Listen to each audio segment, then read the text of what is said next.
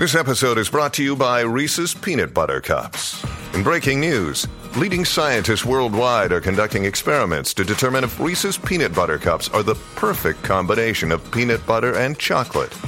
However, it appears the study was inconclusive, as the scientists couldn't help but eat all the Reese's. Because when you want something sweet, you can't do better than Reese's. Find Reese's now at a store near you. Hey there, folks. Before we get started on today's episode, we wanted to just mention that this is kind of an older episode that we are revisiting. Yeah, we recorded this episode around this time last year. And if you folks recall, as I'm sure you do, wildfires cropped up in earnest and derailed our podcasting plans here. We thought, well, a lot has changed. A lot also hasn't changed since then, and this episode's still relevant to you folks, around this time. Yeah, so we thought it'd be fun to bring it back around, to pull it up from the archives, if you will, and share it with you all. And so, like Jim mentioned, there's some things that have changed. One of them that we should mention here is that in the episode we talk about Cape Blanco State Park being closed, and that park has since reopened, not entirely, but the day use area of the park and the campground is now back open. So just know that when you hear that in the episode. Yeah. And obviously we are in the midst of a COVID-19 surge once again here in Oregon. Goes without saying, we talk about COVID-19 throughout this episode here. A lot of that is still relevant. It's still time to pack your mask, your hand sanitizer, be COVID safe and conscious. All that said, here is last year's and now this year's episode on things to do at the end of summer. Hello. Welcome back to Peak Northwest, an outdoors and travel podcast by the Oregonian and Oregon Live, dedicated to the adventure and exploration of our beautiful Pacific Northwest. I'm Jamie Hale. And I'm Jim Ryan, and together we take you to some of the most beautiful and interesting destinations in our region, discussing where to go, what to do, and places to see. And Jamie, I hate to break it to you, man, but summer is winding down fast. Jim, no. It's too fast. It's weird, though. I feel like this has been just an exceptionally weird summer. And it has kind of flown by. I don't know about you, but for me, it really feels like it's flown by. And I feel like, before we know it, school is going to be back in for students if they're not already back. I'm sure some of them are. And fall is just basically around the corner, isn't it? Yeah, I looked it up actually this morning, and the equinox arrives September 22nd. So we've only got a little bit of summer left. And this episode of the show is going to be all about how to make the most out of that time. That's right. We're going to talk about some of the best places to visit in late summer and early fall here in the Pacific Northwest. Jim, I know I have some of my go-to spots. I'm sure you have some of your own go-to spots. And we're going to get into those in a little bit. But first, Jim, I think we should hear from the people. The other people here who are traveling around the Northwest. And I know you put out a call this week asking what some other folks are getting into this time of year. Yeah, I put out a tweet asking some folks simply what some of their favorite summer, late summer, early fall trips around the Northwest are. Tossing out there bonus points for trips that are relatively close to home, and socially distant by nature. And I have to say, I got some pretty good responses. So I don't know, let's jump into some of the responses that I got from that call on Twitter for suggestions of where to travel. What do you say? Jim, that's a great idea. And one of the first responses we have here from your tweet is one that I think is a really, really good one for the fall. A great trip that people can take that gets you around the state a little bit and goes to some places that people don't necessarily think about. And that's a tour of the state's covered bridges. So I know when people think about covered bridges, they typically think of like Vermont or New Hampshire or Pennsylvania or something like those East Coast states where you tend to see those. But Oregon actually has the highest number of covered bridges of any of the Western states. We have a surprising number here. I can't remember the exact number off the top of my head, but I want to say it's in the 50s. I'll interject, Jamie. I'm looking at a story of yours from September of 2017, and it says we have 54 covered bridges here in Oregon. 54. That's kind of crazy. I mean, for a state that's not really known as a covered bridge state, there's a ton. A lot of them you'll find in sort of the Willamette Valley area, especially as you get into the foothills of the Cascade Mountains. So you'll see some kind of around Eugene or Corvallis. And as you go up, there's little clusters. And you can take these road trips to go see 2 or 3 or 4 at a time. And it's just a really kind of delightful way to go explore the area and some of these woods, especially in the fall as the leaves start to change color. It's really nice. But even here in the late summer, you can find some shade, get a little bit of cool air coming off of the creeks. It's a really just sweet way to go and explore some of the state. Yeah. And I'm looking at this map you made of covered bridges, and really for folks who live on the western half of the state, they're not going to have to go far to find a number of these. And I don't know, if you're looking for something to do, pick a couple, link them together. You can probably do it in a day. Pretty low footprint outdoor excursion, and get to explore a little bit of the state's history while you do it. Yeah, I think that's kind of the trips that we're looking for here, especially when we're talking about pandemic friendly trips. Things that are where you can stay in your car and drive to some beautiful places, as opposed to maybe getting out at attractions or popular hiking areas. You know, these road trips where you can just keep in your own little bubble and still enjoy some beautiful stuff. That's a really safe way to go about it, I think. I mean, we've talked on the podcast previously about some of our solo travel, and when we've set out on the trips that you and I both talked about, it was pretty much a stop for gas situation, limiting the amount of times you need to go in and out of a public facing facility or restaurant or whatever it may be. That makes me feel the best while I'm traveling, if I can just minimize those encounters as best I can. So moving on down our list, the next stop is a trip to the Wallowas once the July and August influx of tourists has left. And I would imagine the little town of Joseph probably falls along the lines of those, Jamie, that, I don't know, I'm guessing here, but probably doesn't want a ton of visitors, point blank, amid COVID. But yeah, the Wallowas beyond offer a little bit of room to roam, if you will. Yeah, we have seen a little bit of that this summer. Some locals in Joseph and Enterprise showing their displeasure at tourists coming in.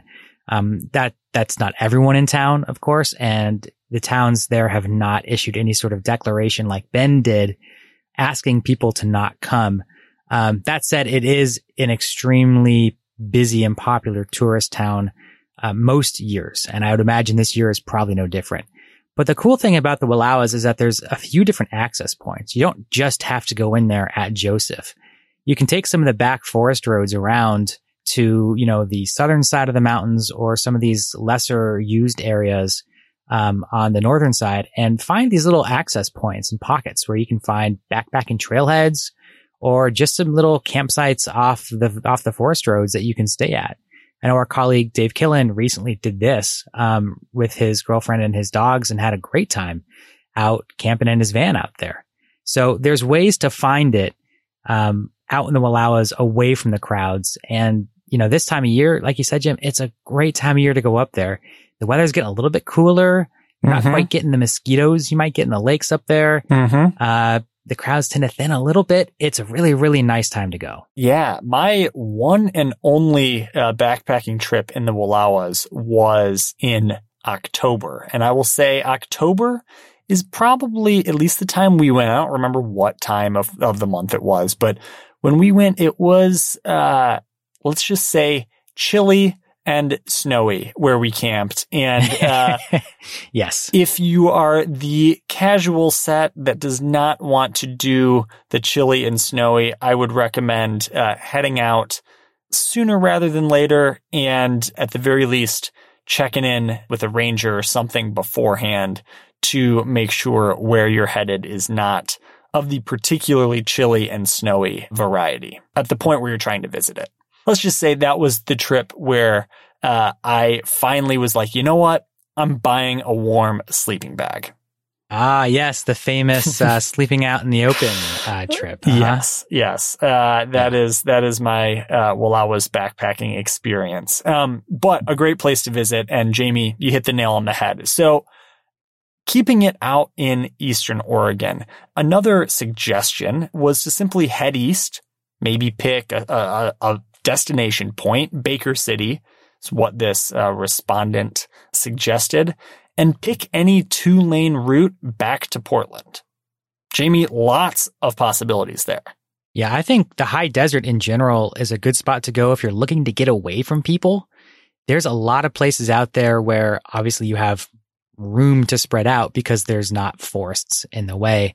And there's a lot of really lesser visited places out there, especially when you get out into, the Strawberry Mountains, the Ochoco Mountains, the Elkhorn Mountains out there by Baker City. You can really find a lot of empty space and some quiet for yourself out there if you want to get it. It does get pretty hot, so this time of year is kind of a good time of year to go out there, assuming there are no wildfires that are burning where you're trying to go. Yeah, one recommendation that I would make for folks planning a trip right now, wherever you're going around the state, just Google Trip Check, which is an Oregon Department of Transportation tool that shows, among other things, traffic cameras around the state, road cameras. And just take a look and see, okay, does that camera look clear, close to where I'm going? You can get a little bit of a sense of, at least on the roadways, whether a particular area is smoky or not. One thing you probably don't want to do is to do a bunch of driving and end up in a place where the air quality is not good. You've got wildfire smoke, and it's not going to maybe be your most healthy or definitely not your most picturesque trip that you can take. The next item on our list here is one that kind of goes in the opposite direction, and it happens to be one of my favorite destinations. That is up in the San Juan Islands. Ooh. So this is a great time to go. I know I went a couple years ago in September, and I had just a beautiful weather and a great time out there on San Juan Island itself. So the recommendation here is to stay at San Juan County Park and spend some days touring around the island, waiting for orcas at Lime Kiln State Park. I have to say I love Lime Kiln State Park. If you haven't been, it is just a beautiful park on the shore of San Juan Island. You can kind of sit on the rocks there and watch boats pass by. If you're really lucky, as this reader recommended, you can see orcas swim right up close to shore there at the park. I haven't been that lucky to see them from shore at the park, but they do come there every couple of days or so. If your timing's right, it's a really, really special opportunity. Sounds amazingly cool. I have not made that trip yet. It's still one that I would love to do someday.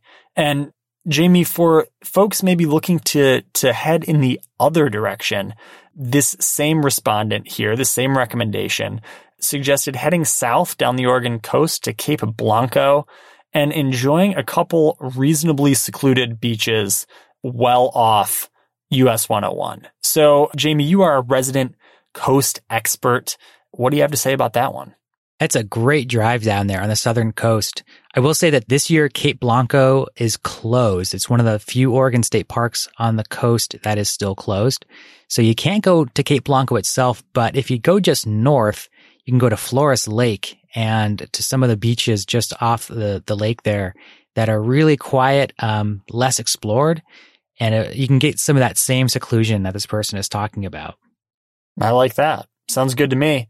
Have a couple suggestions too here from folks just talking scenic drives. And our good friend Rosie Stein, colleague here at the Oregonian, suggested some great drives out in Yamhill County.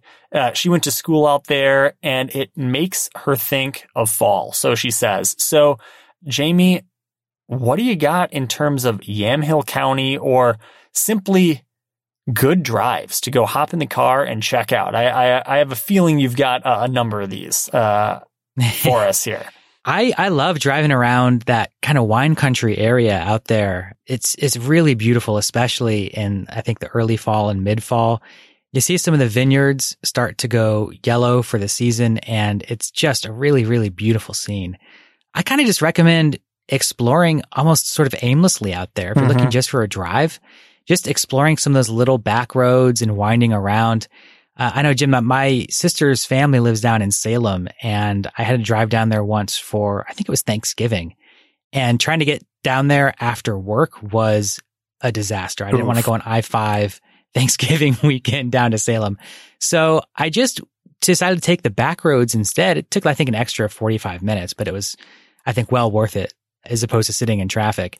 And it kind of took me around some of these back roads through wine country and down there to Marion County.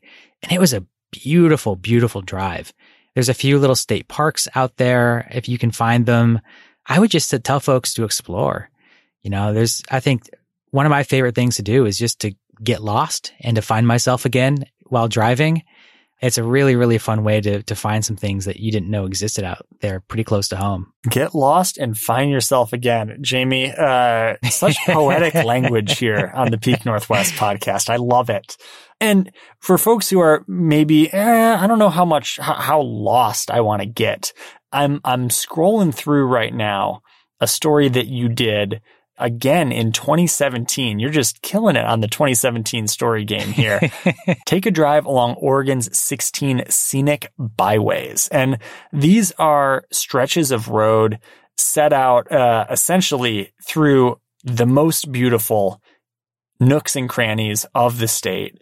We're talking down the coast, through the Cascades, across Eastern Oregon.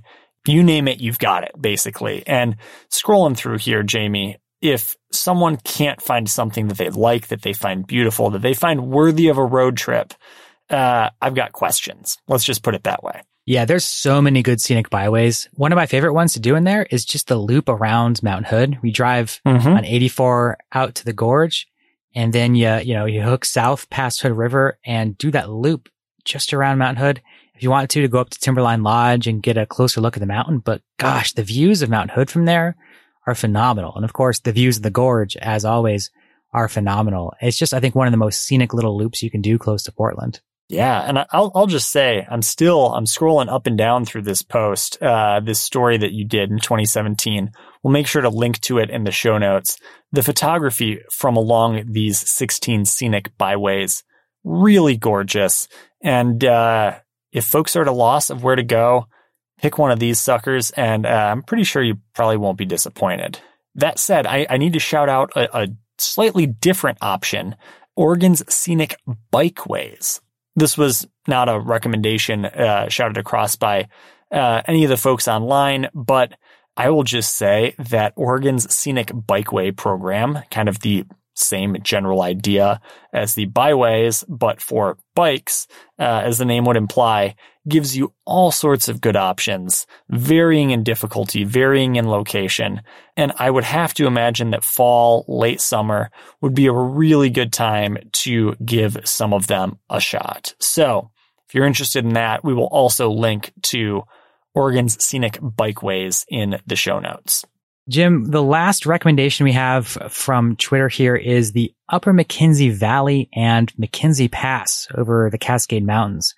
I have not explored that area a ton, but I will say that actually I'm having some time off for the equinox on the 22nd, and I am going to be camping there along the McKenzie River in that area anyway. So it's an area that I'm about to find out a little bit more about. I would love to hear about that, actually. Sounds like the makings of a potentially good podcast episode or part of a podcast here. Sounds fun. I also am not necessarily a resident expert as far as that neck of the woods goes, but I have done part of a scenic bikeway that stretches to the top of McKenzie Pass. And this is a very cool deal. I think we started in Sisters, climbed up the mountain pass on our bikes. I'm looking at the Travel Oregon website right now. It lists the difficulty, Jamie, as extreme. I don't know that it was extreme. I have to say it with that emphasis because that's the way you say extreme things. But rode to the top of the pass and did it at a time of year where it was not open to cars. So it was especially cool because there was still snow on the sides of the road. I think it was actually snowing a little bit. Didn't have to contend with any vehicles. Did have to contend with less than ideal bike situation. On the way down, my brakes were not operating the way that one would like them to on a mountain pass. Let's just put it that way. Uh-oh. So it was, I'm not going to say ill-fated, but it was a little bit scary. Let's just leave it there. But that is not to detract from the grandeur of Mackenzie Pass. And Jamie, I would highly encourage you, while you're out there, drive your way up to the top and give a good look, because it is a pretty scene. Well, I will say too about the sort of that McKenzie River area, there are a lot of little campgrounds along the highway out there. And one of the most popular destinations I'd say in that area is Terwilliger Hot Springs, which is just south of the highway. A great spot to go to when the air gets a little chilly. That late summer, early fall, it's, not covered in snow, so it's easy to access. There's, I think, maybe camping by the river and taking a dip in the hot springs sounds like a pretty good way to me to end the season. Sounds mighty nice. Also sounds like something a lot of people might be interested in doing. So maybe, not hating on it, just saying, using one of our Jamie Hale travel tips, going at an off time. That's right. Maybe rolling in at a time of day that you don't think will be particularly busy, or a day of the week that might not be particularly busy as well. And Jamie, I would be remiss to end our list of Twitter suggestions without mentioning one more, which is someone responded that, boy, the Lloyd Center, it's nice this time of year, Jamie. I would take umbrage with that. I think the Lloyd Center is not nice any time of year.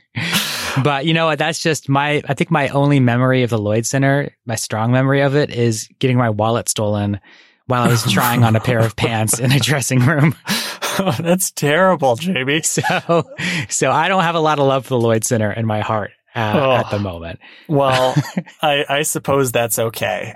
So we're going to talk a little bit more about some of our late summer and early fall favorites right after a short break. All right, folks, we are back talking about good late summer and early fall destinations here in the Northwest. Jamie, now it's time for some of our favorites. So what do you usually like to get into this time of year?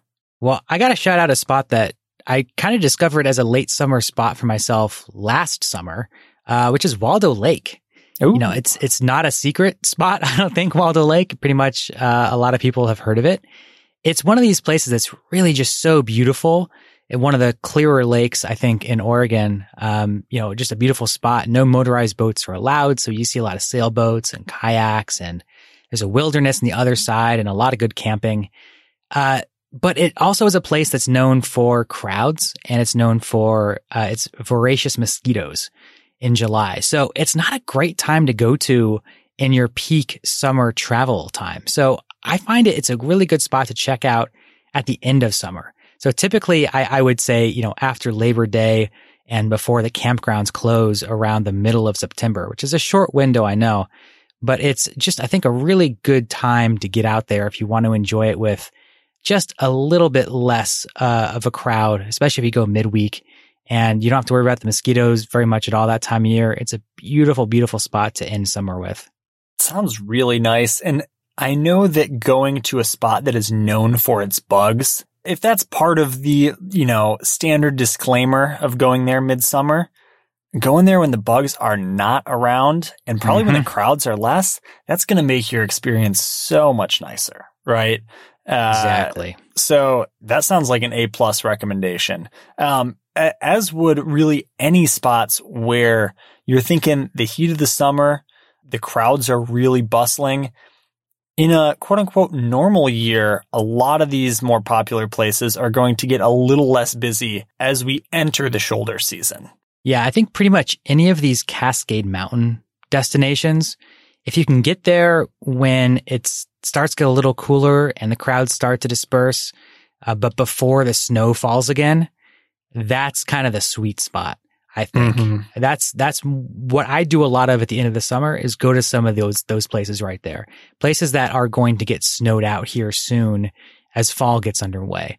And of course, with climate change, that shoulder season is starting to grow a little bit more, as we've been seeing at Crater Lake, which is now open into October in recent years.